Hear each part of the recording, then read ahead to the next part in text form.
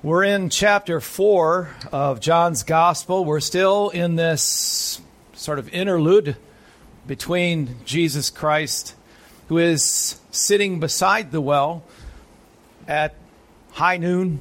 It's the middle of the day. It's hot. He's traveled a long way by foot with his disciples. His disciples are away now into town, probably in the town that the Samaritan woman comes from, Sychar. And now he's visiting with her, and she comes walking up, and he asks her a strange question. He asks for her help in getting a drink of water, which was fascinating to her. I imagine her being stunned even for a moment, wondering how this Jewish man would be talking to her, a Samaritan woman.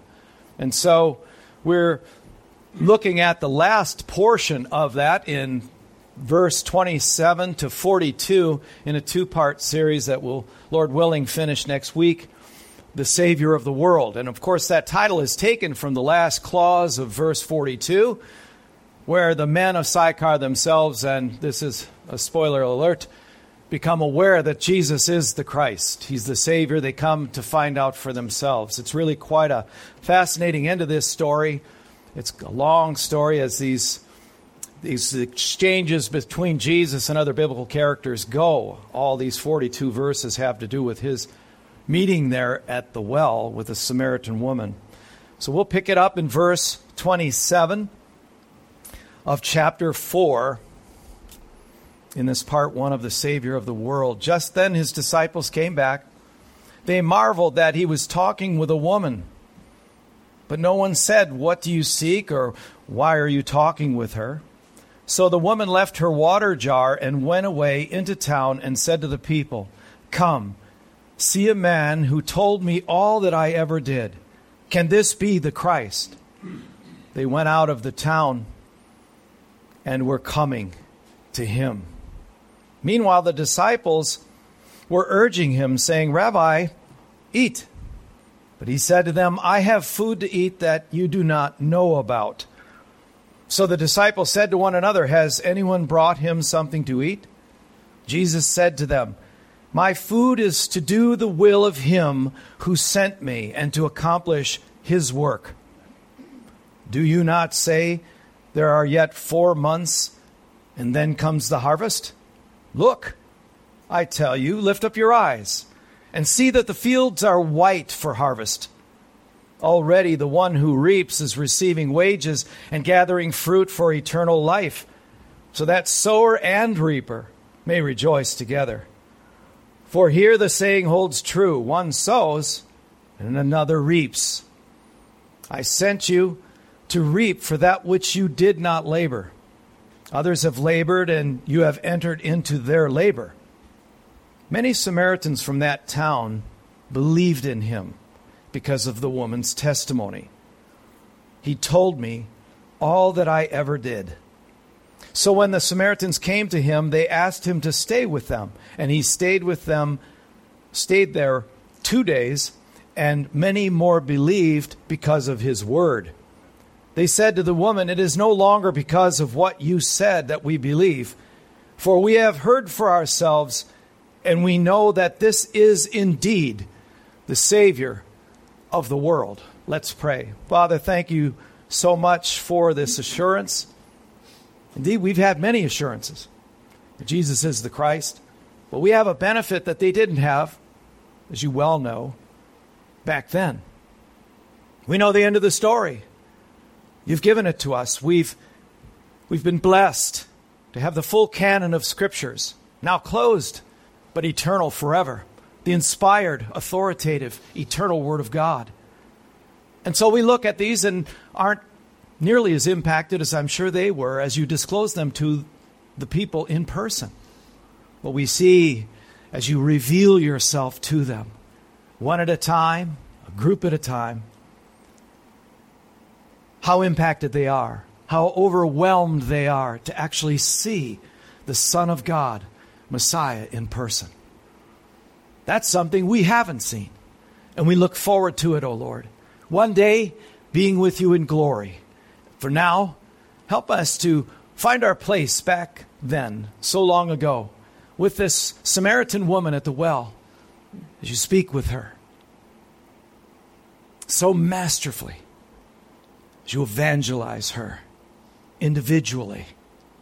The God of the universe, the agent of creation, spending time with one social outcast, one Samaritan woman. So help us, Lord, to appreciate all that's taken place here now in the text before us. In Christ's name we pray. Amen. So the objective of all of this is the same as it is for the entire gospel, as John says in chapter 21, when he said, these things are written so that you might what? Believe. That's right. That's what's going on here. That's his intention from the first chapter as we saw it, verse 1 and going forward. So this is indeed the Savior of the world. It's the conclusion we're all to draw when we hear his word. She's hearing his word. These aren't just any words. They're eternal words. They're words that parse through the fleshy places of her heart, pick through and look at the images of her life. As the Lord would peel back the wall of his temple and see the things that are growing there. She knows what he's looking at. She knows, and she's surprised pleasantly. I would suggest that he's not horrified at what he sees. No. Indeed, it's the sick that need the physician, not the well. She understands that. And we've seen this progression unfold as he has worked with this woman, this precious soul who, when he first encounters her, is surely jaded, doesn't have time for anybody's nonsense, doesn't want to hear any more of the accusations thrown at her. She's had enough. She's calloused. And he opens her up and he finds yet a tender place, a place that yet can come to life. A little spark, a flicker, as we heard about this first hour. A flicker that he can fan into full flame and bring to light, such a light that would expose who he is. You must be at least a prophet. You're getting there. You're not there yet. Well, I know that the Messiah is coming. There it is. Folks, that's faith. That's faith. Isn't that what the man on the cross had next to Jesus? He knew who he was. I know that when Messiah, she's halfway there. She's just about to cross the finish line. When Messiah comes, he'll be able to tell us all things. That's omniscient. She's saying he's coming. That's faith. She had the same faith of Abraham, depending that one day there would be a Messiah who comes to save, right? But he wouldn't just be any savior. He's not the conquering king who would conquer the Romans when he comes. How limited and self-focused is that? He would be the Son of God, no less than the Son of God himself who would come. And because he would be omniscient. Nothing would be hidden from him. Indeed, everything is open and displayed before the eyes of him with whom we have to do. He sees all these things. There's nothing secret. She's getting that now. But then this. I who speak with you am he. That's it. That's it. I believe with all my heart this is the moment of conversion. This is the moment. Because she has faith. She recognizes this as the Son of God, the Messiah. She knows, like the rest of us great sinners, of how needy she is for a loving God who would come despite her background and save her from her sins. She knows where she's headed, and she knows she has an insatiable heart. She keeps looking around this creation to find satisfaction. She hasn't found it. 5 husbands previously, finally just giving up on marriage altogether, or couldn't find another man that would be willing to marry her after 5. Indeed, with all of that history, she has to be at least middle-aged. She's wear-worn. Why, if we think about this in terms of how we think of things, why would he, oh boy, dare we say it when we're talking about Jesus, waste his time with one person, why doesn't he just go straight into the town and deal with those men? and those people that are now walking forward. It's the individuality of possession, friends. His precious possession of you as an individual, and he wants you to understand that. He wants her to understand that. I don't save people in gross batches. I save individual souls. That's what I do. I speak to individual hearts, and that's what he's doing here. I have to open them up first, just like any good heart surgeon. It's got to be opened up. We can't leave that out. That scar tissue that you formed over your past has to be opened up in terms of it being exposed so that you can see who I am. Because I who speak to you am the great I am. That's him. So at the very least, we can agree that this story is compelling. At the very least, it engages our mind, but also gets a hold of it takes captive our imagination, doesn't it? We're there at the well. We're there. We understand. We can identify with the woman there and the things that she's gone through. We understand.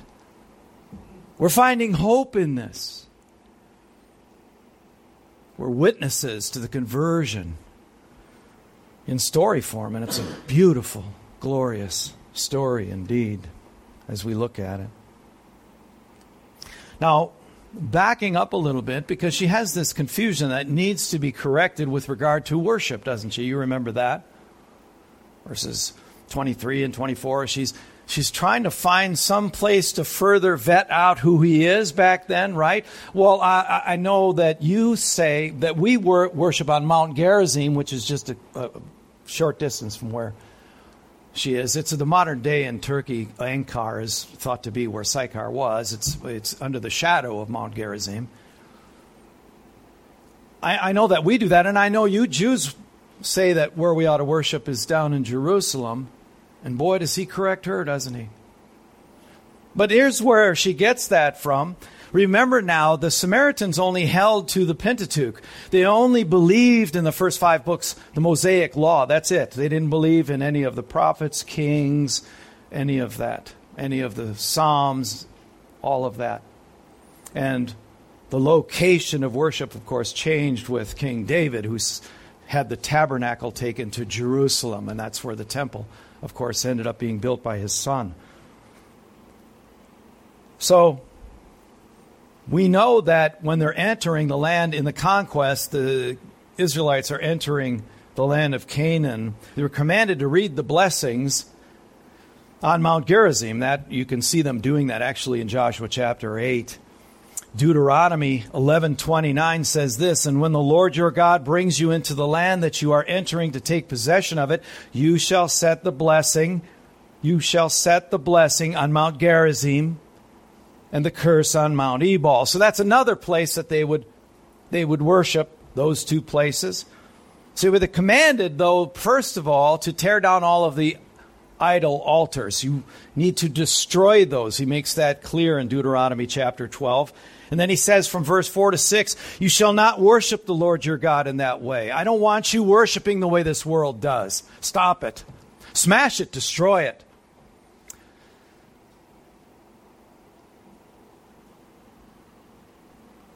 You shall not worship that way. But you shall seek the place that the Lord your God will choose out of all your tribes to put his name and make his habitation there.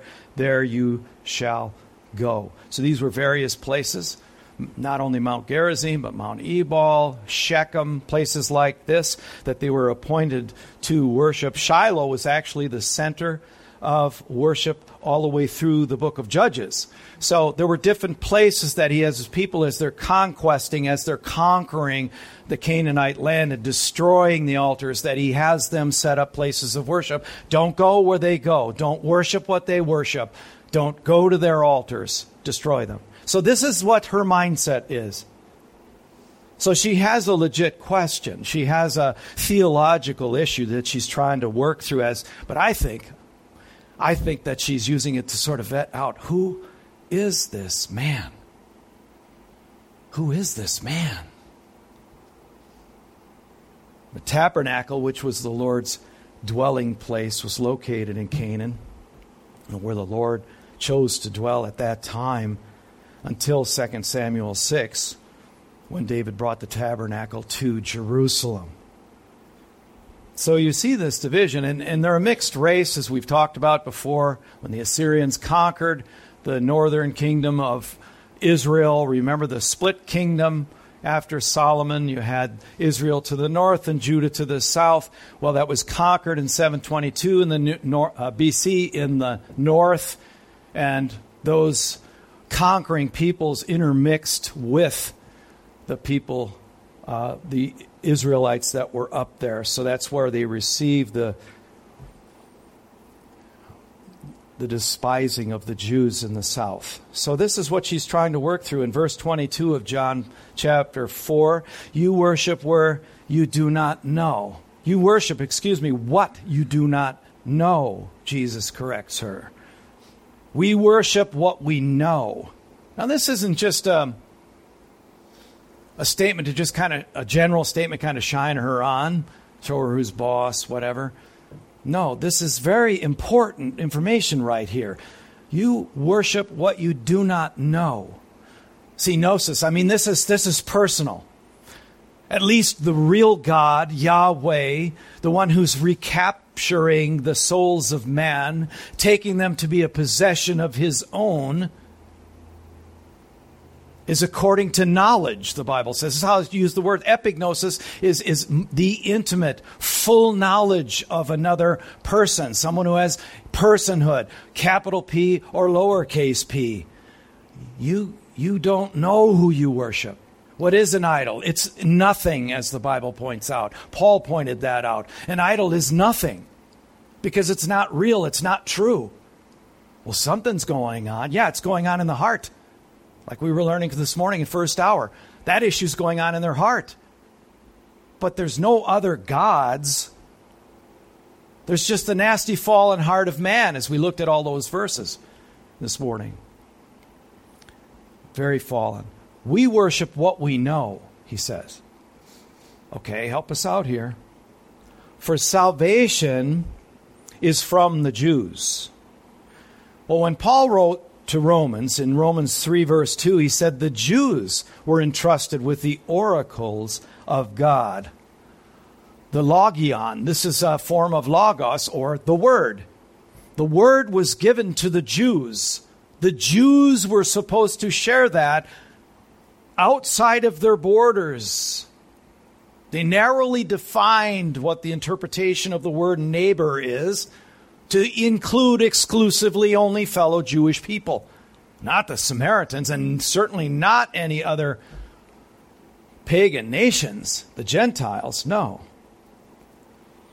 But he entrusted this to the Jews, this his word to be shared. Romans 9, Paul says in verse 4 and 5, that they are Israelites, and to them belong the adoption, the glory, the covenants, the giving of the law, the worship, and the promises. To them belong the patriarchs, and from their race, according to the flesh, is the Christ, who is God over all, blessed forever. Amen.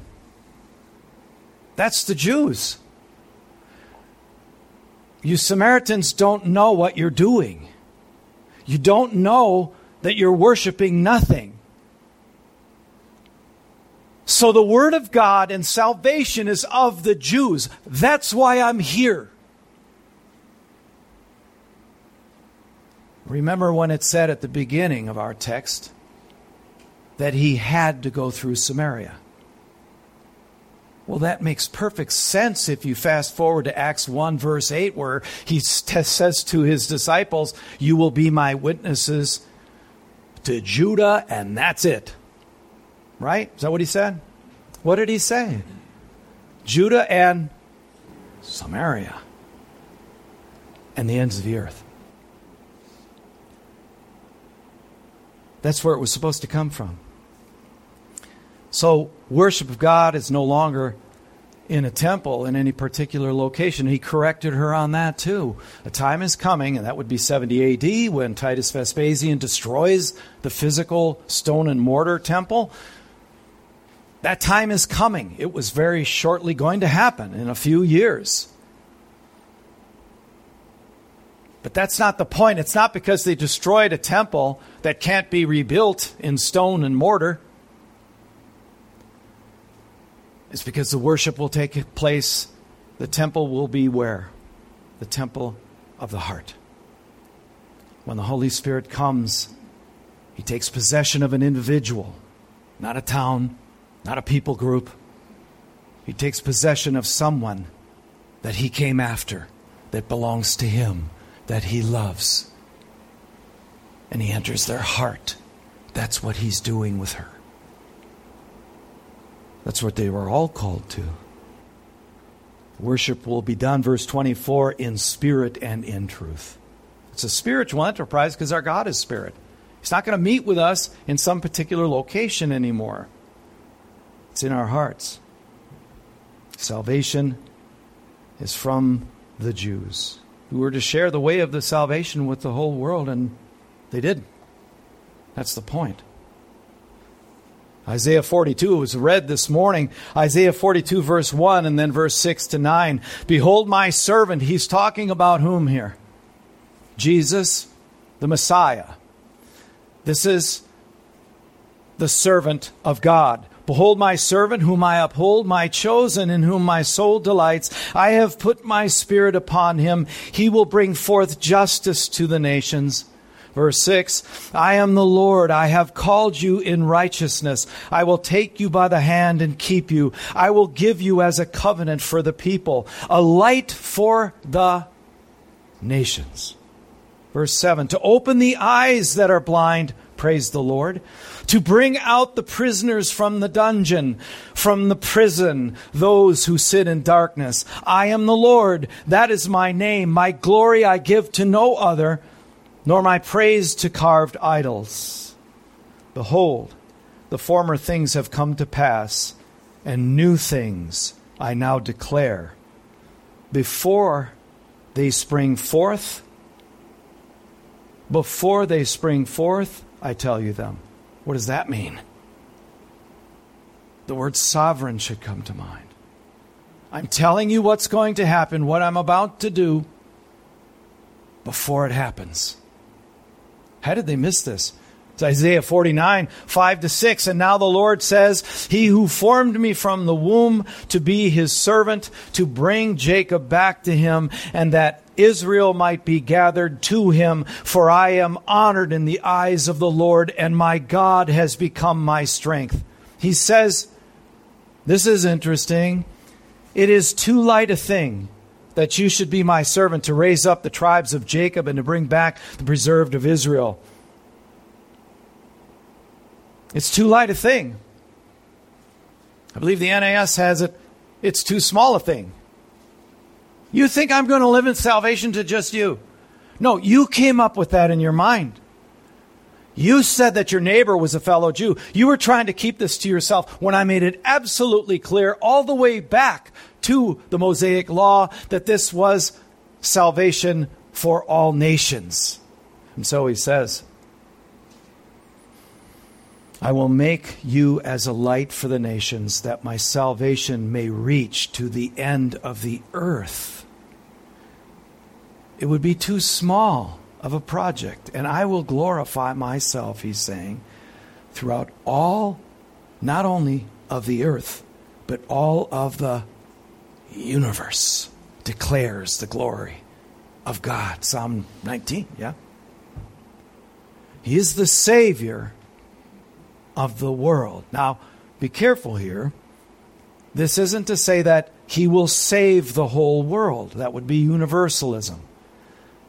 It's that Christ's sacrifice, His atonement, will be sufficient for the sin of the world. But it only will be efficacious, or it only will be effective to those who what? Believe. We have to understand that, because this is misunderstood, sadly, by so many. There's only one Savior available in the world for the remission of sins. I am the way, the truth, and the life.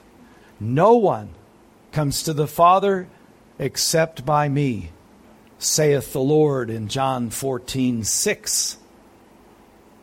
And there is salvation in none other, because there is no name under heaven that has been given among men by which man must be saved. Acts 4:12. We're not the exclusivists here. God is. It's His Son. It's His salvation project, His reclamation project. He's got individuals that He intends to save when all are deserving what? How many are guilty? How many deserve the just punishment of God? So we should be praising the Lord if this lights up our heart. What a great, undeserved privilege. That's grace. That's grace. John 3:18, you remember? We've been through chapter 3 already. Whoever believes in Him is not condemned, but whoever does not believe is condemned already. See? Because he has not believed in the name of the Son, the only Son of God. That's it. We didn't write this. And thank God. We probably would have been far more merciless and said, let them all perish. Verse 36 of John 3, whoever believes in the Son has eternal life. Whoever does not obey the Son shall not see life, but the wrath of God remains on him. I love how the Bible puts things in antithesis. You either believe and are saved, or you do not believe and are not saved. It's quite clear in the Scriptures. And the only way to be saved is to believe in Jesus as the Christ. There is no other way. Everything else is a false religion, a false belief. That's why we pray. John 8:24, I told you that you would die in your sins. For unless you believe that I am He, you will die in your sins. Unless you believe that I am He. I who speak to you am He. There it is. What a privilege. And look at who He's saying it to. Somebody that had the scorn of the entire town. All by herself. The loneliness, the outcast, the immorality. So, before we look at verse 27, then, let's back up to verse 25 and 26. The woman said to him, and I've been alluding to these verses, the woman who said to him, I know that Messiah is coming, He who is called Christ. I know. She's convinced He's coming. That's faith. When He comes, He would tell us all things. He's going to be omniscient. He'll be able to speak the truth. And that's exactly what Jesus does in this scenario. But He cuts right to the chase, doesn't He? Verse 26, Jesus said to her, I who speak to you am He. And there is no pronoun in the Greek. It's simply, I who speak to you am. She knows what that means. You're the long-awaited one. You're the Messiah. So verse 27 in our text this morning, just then the disciples came back. What timing? It's almost like somebody's orchestrating all the timing, isn't it? At that moment, the disciples came back. They marveled that He was talking with a woman, but no one said, what do you seek? Or why are you talking with her?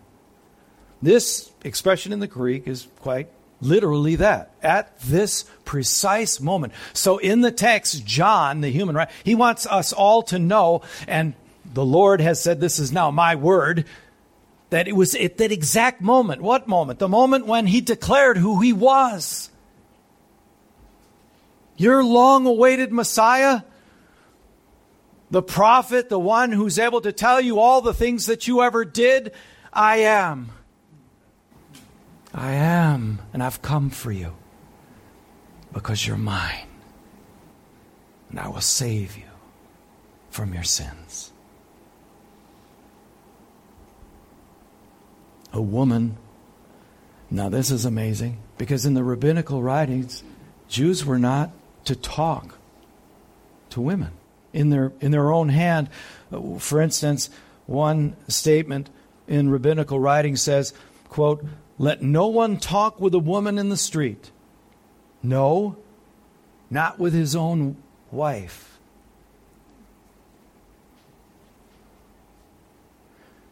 Well, it kind of makes sense, doesn't it? Because there's not everybody there. There's some folks that might not realize that that's your wife. So you don't want the rest of the town to see a good Jewish man talking to a woman, do you? Here's another one.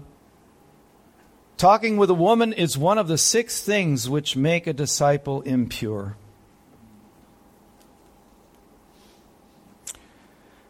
So Jesus is giving them a lesson in witnessing. More than that, he's setting the example for us.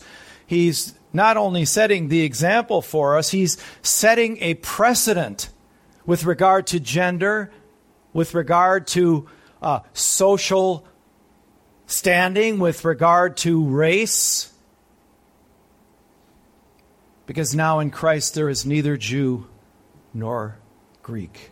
There is neither slave nor free, the master. There's none of those things. There's neither a man or a woman. All are equal. He's setting the precedent for gender equality. Amazing. Amazing.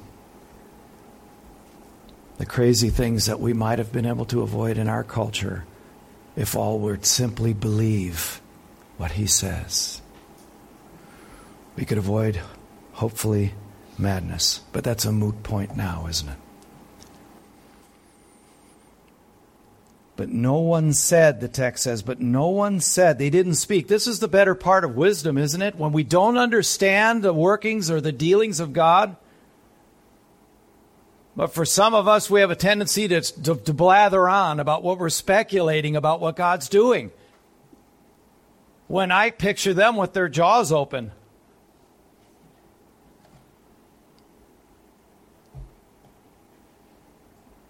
They said nothing. They usually do. They usually say, don't talk to him. What do you want from him? Thinking to impress the Messiah, I'm sure, because we're your frontline blockers. We'll make sure that people don't get through to you. Look, what are you doing touching his robe? Who do you think you are? She's a woman and she belongs to me. That's who she is. He's doing something different that's really got their attention here.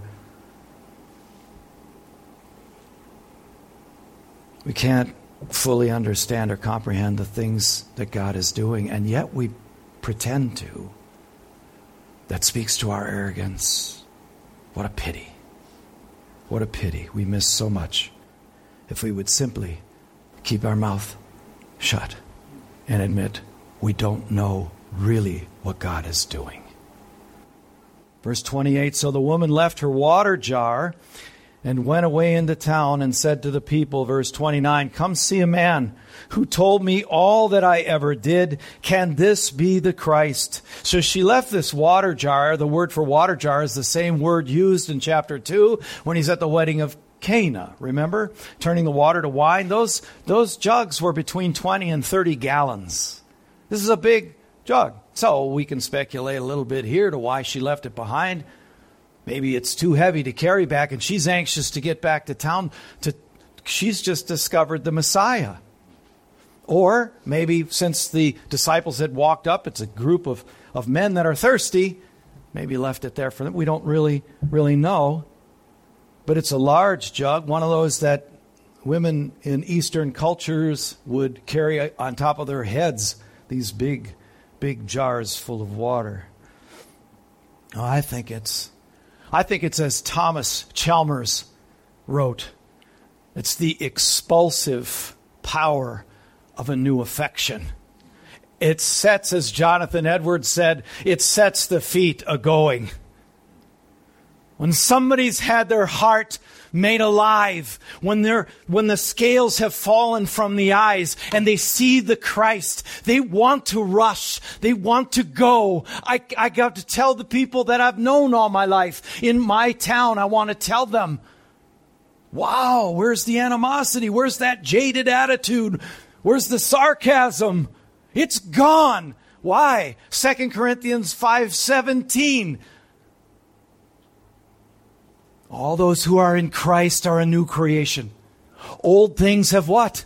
Passed away. Behold, all things are made new. It's not a white dog, black dog fight. My old nature fighting against the new nature. Your entire nature has been remade. I'm sure we'll get to that at some point in the first hour. But you're still in this flesh that's fallen. Which is what our teacher was telling us this morning. And so that's the challenge. But I am entirely made new. He doesn't make half converts. That should encourage you. You are wholly, with a W, wholly and completely, entirely His remade. But you're in this body of flesh. You can go to 2 Corinthians 4 and read and muse on that for a while. Or you can look at 1 Corinthians 15 and look at these new bodies that we're going to get. Now let's focus on the gospel here. Let's see what's going on here. I think she's so filled with the love of Christ and seeing who He is. I think she's so entirely converted and made. She's forgiven all of those sins. It's in the past. And those things He's chosen to separate as far as the east is from the west. Those sins are gone forever. He chooses not to remember them, Jeremiah, Hebrews tells us. It's choice. Unforgiveness is choosing to remember it. I'm going to hang on to this just in case. God doesn't do that. I'm going to hold on to this just in case I need it for leverage. We're rascals, aren't we? We really are. God help us. See, this is Paul in Philippians 3, verse 8, first part. Indeed, I count everything as what? Loss. Why? Because of the surpassing worth, the immeasurable worth of knowing Christ Jesus, my Lord. This woman is completely made new. She has the love of Christ overflowing that small vessel of her heart. It can't contain the love of the Messiah. It's effervescent. It's overflowing. I got to go tell somebody. I've got to go tell somebody. He's here. The one we've been talking about, even from the Pentateuch. The expected one, He's here. The Messiah, God's promise to save. Hosanna. He's God with us. He's here. Can't you see Him?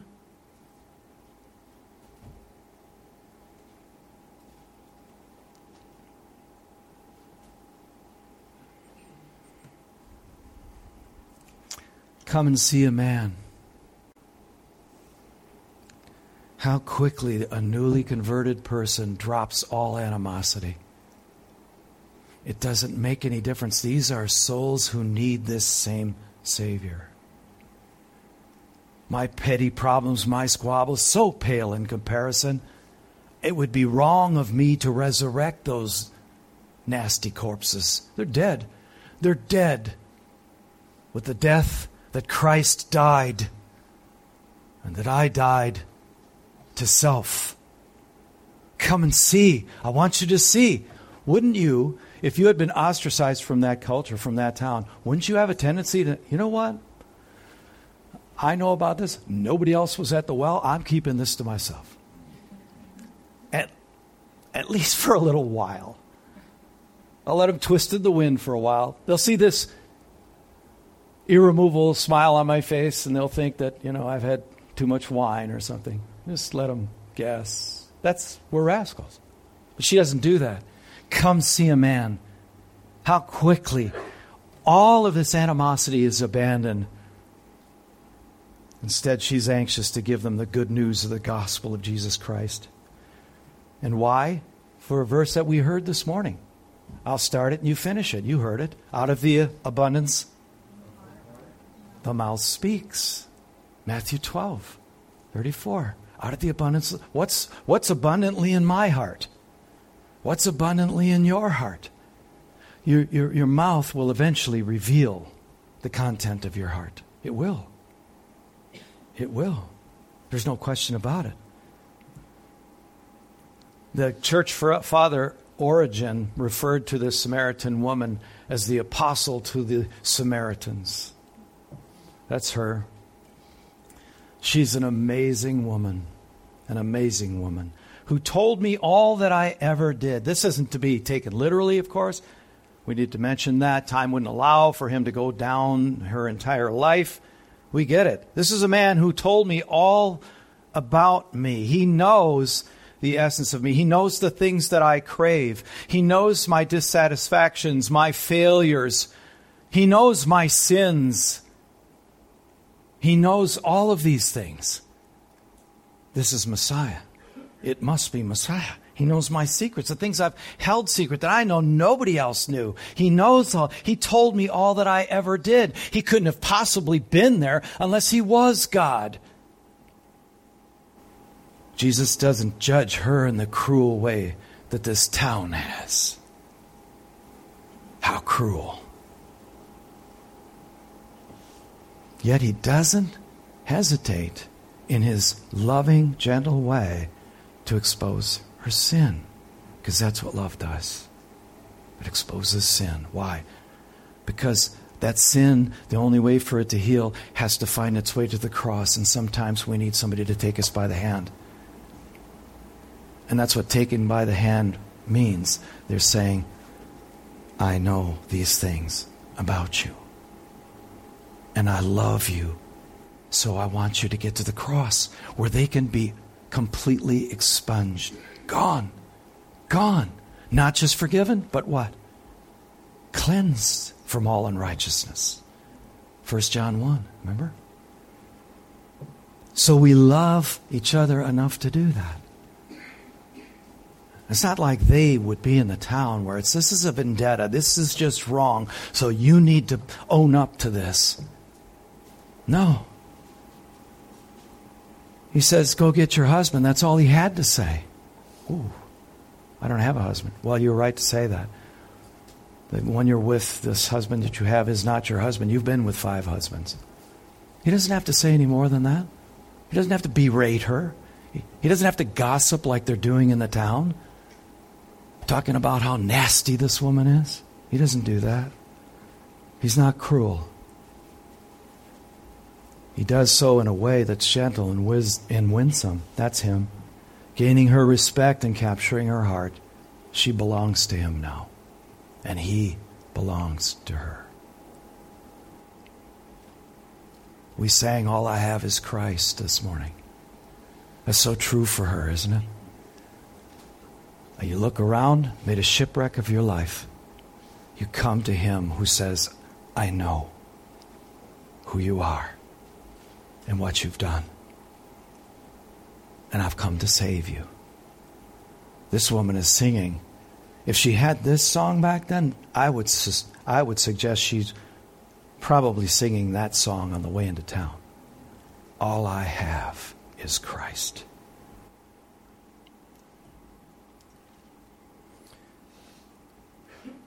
Isaiah 11, 1-3. This is him. This is him prophesied. There shall come forth a shoot from the stump of Jesse, a branch from his roots shall bear fruit. We're seeing this. The field is white unto harvest, he says to the disciples. And the Spirit of the Lord shall rest upon him, the Spirit of wisdom and understanding. That's him. The Spirit of counsel and might. That's him. He shall not judge by what he sees. Or decide disputes by what he hears. He won't do that to her like they've all done.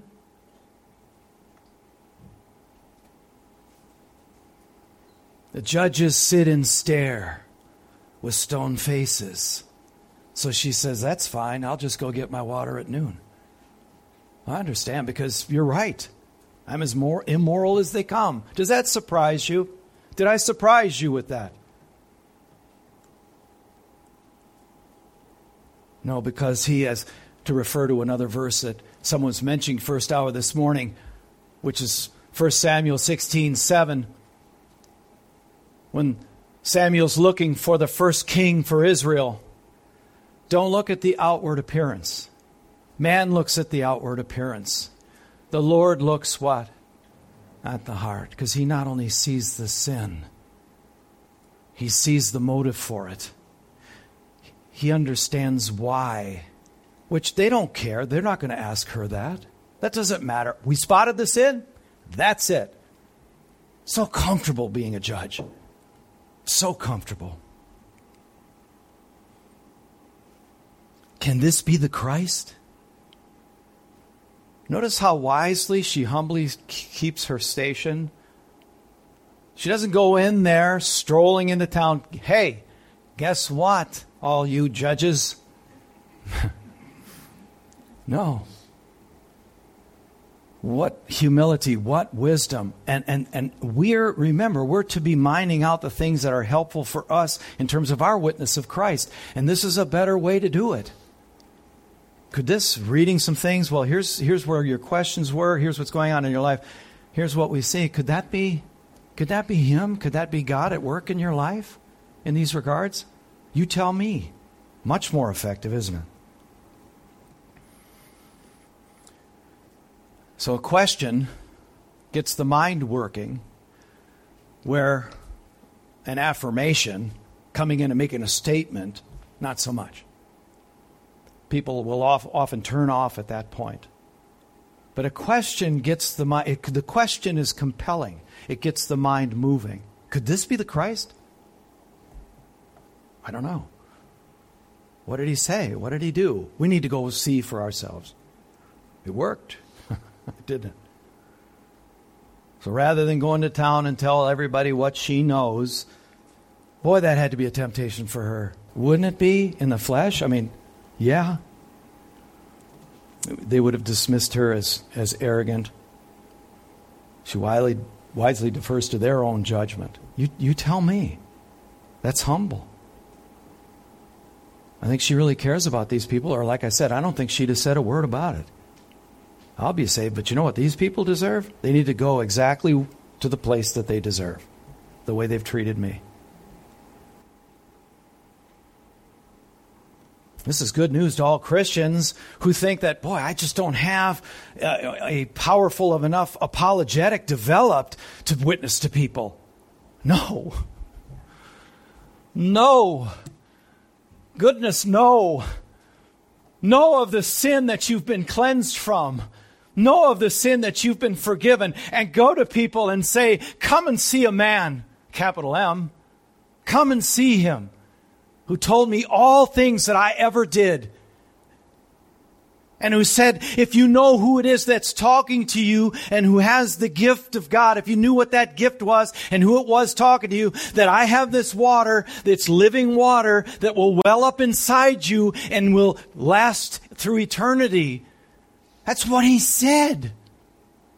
You can say that, can't you? Of course you can. So can I. It's good to develop an apologetic. Necessary? Absolutely necessary? No. Because who among the body of Christ are called to witness the Christ? Like everybody? Come and see a man. Come and see a man. Revelation 22:17. The Spirit and the bride say, come. And let the one who hears say, come. And let the one who is thirsty come.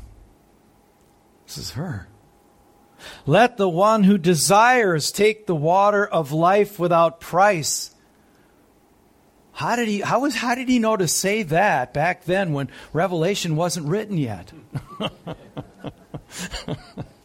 I'll ask him when we get there. No, we know the answer to that. This is him. This is the Logos himself. This is the Word of God. This is the prophet. This is the Messiah. This is the Savior. This is him. This is the Son of God, I tell you, the Eternal One. That's who he is. So you come and see who this man is. Verse 30, they went out of town and were coming to him. Here they come. Here they come. On what? On a word from an unpopular social outcast. They're coming. Who can do that? Did she have the power to do that? No, I think that's part of why he picked her, don't you? She's alone. She's got no friends. She's there alone. She's a very immoral woman. Wow. She's far less educated than Nicodemus, I think we can surmise, can't we? She's far less educated than Nicodemus, but juxtapose those stories, compare the two, Nicodemus and the Samaritan woman, who had the successful evangelical ministry.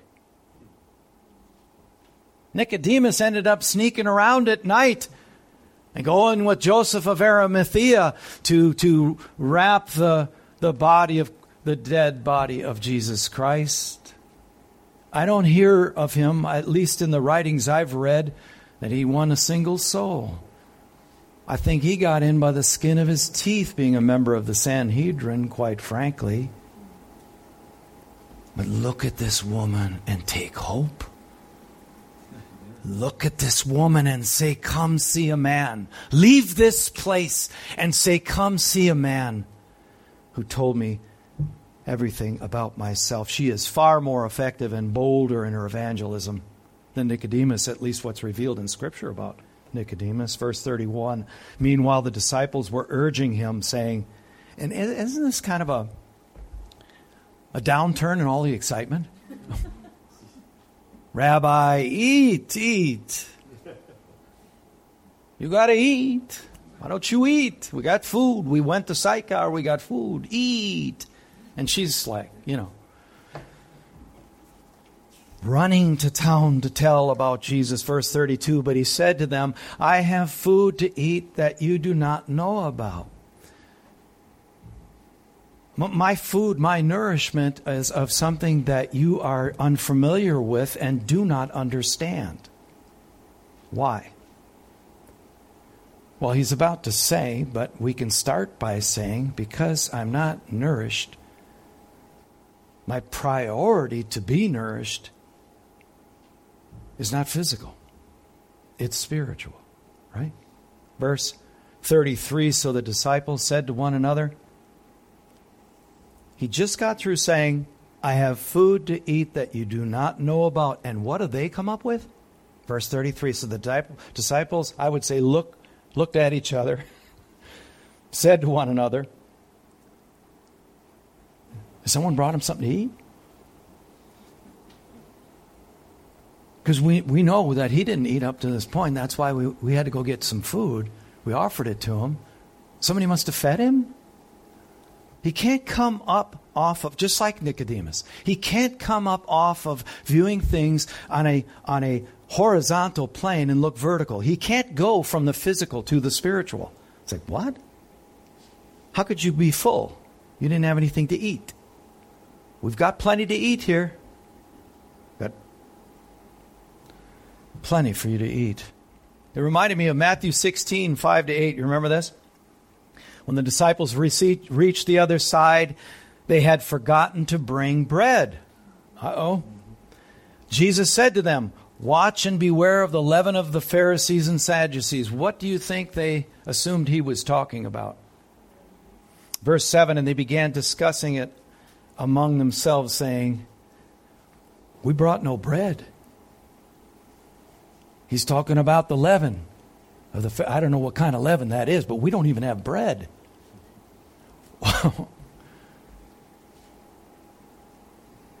We can be dull, can't we? So he needs a change of perspective, just like Nicodemus, just like the Samaritan woman. Why didn't they speak up and say something about that? Who was this? And she is bolting toward, she didn't even take her water jar. God didn't see that a sufficient thing to include in the Scripture. He left us to speculate, but so we can assume that it's not that important. But it just does beg the question, why didn't they ask what happened to her? So he is nourished through simply indulging himself in the Father's will. That's what he does. He's literally nourished in his soul by the care of souls. That's what nourishes him. So he doesn't think about food. And now it's a few minutes to 12. What are you thinking about? What are you nourished by? That's okay, I understand. We're human. Proverbs 18:20 says something interesting. Listen to this. From the fruit of a man's mouth, his stomach is satisfied. It's from the fruit of the things that Messiah is saying that he's fully satisfied, not even noticing the emptiness of a physical stomach. From the fruit of a man's mouth, his stomach is satisfied. He is satisfied by the yield of his lips. Is he not seeing a yield right then and there? The harvest is white. We need more workers. Whew. Wow. Job 23:12. Remember when he said this? I have not departed from the commandment of his lips. I have treasured the words of his mouth more than my portion of food, of physical food. The word of God is more important. Didn't Jesus point that out in the temptation to Satan? You're hungry. 40 days, 40 nights without eating. You're hungry. Hey, why don't you turn those rocks into bread? I don't live by physical bread, but by the very word of God. That's what I'm nourished by.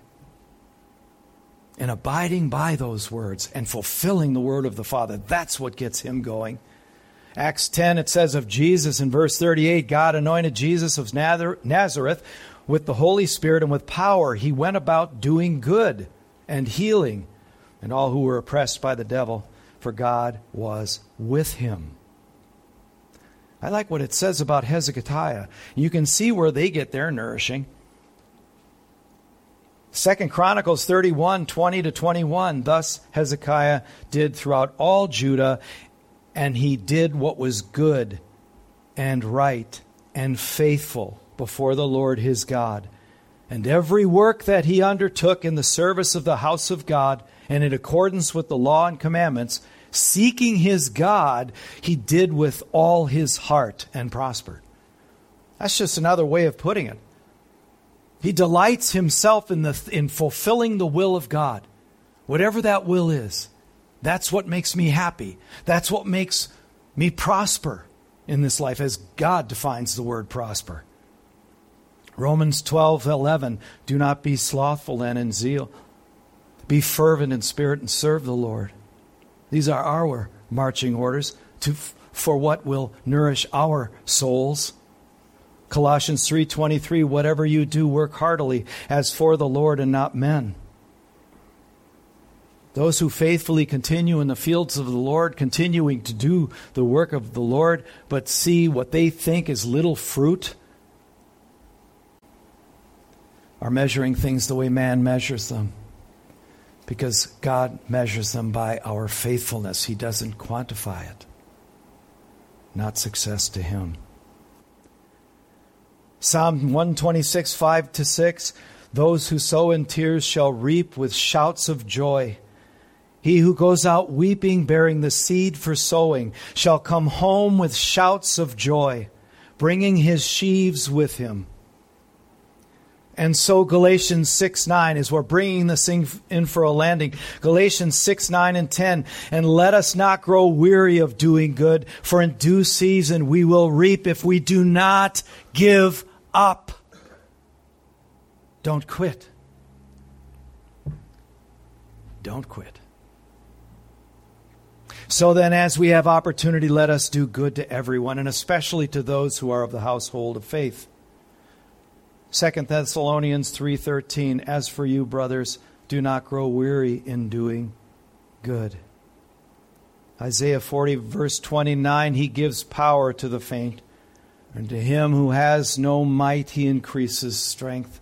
Praise the Lord.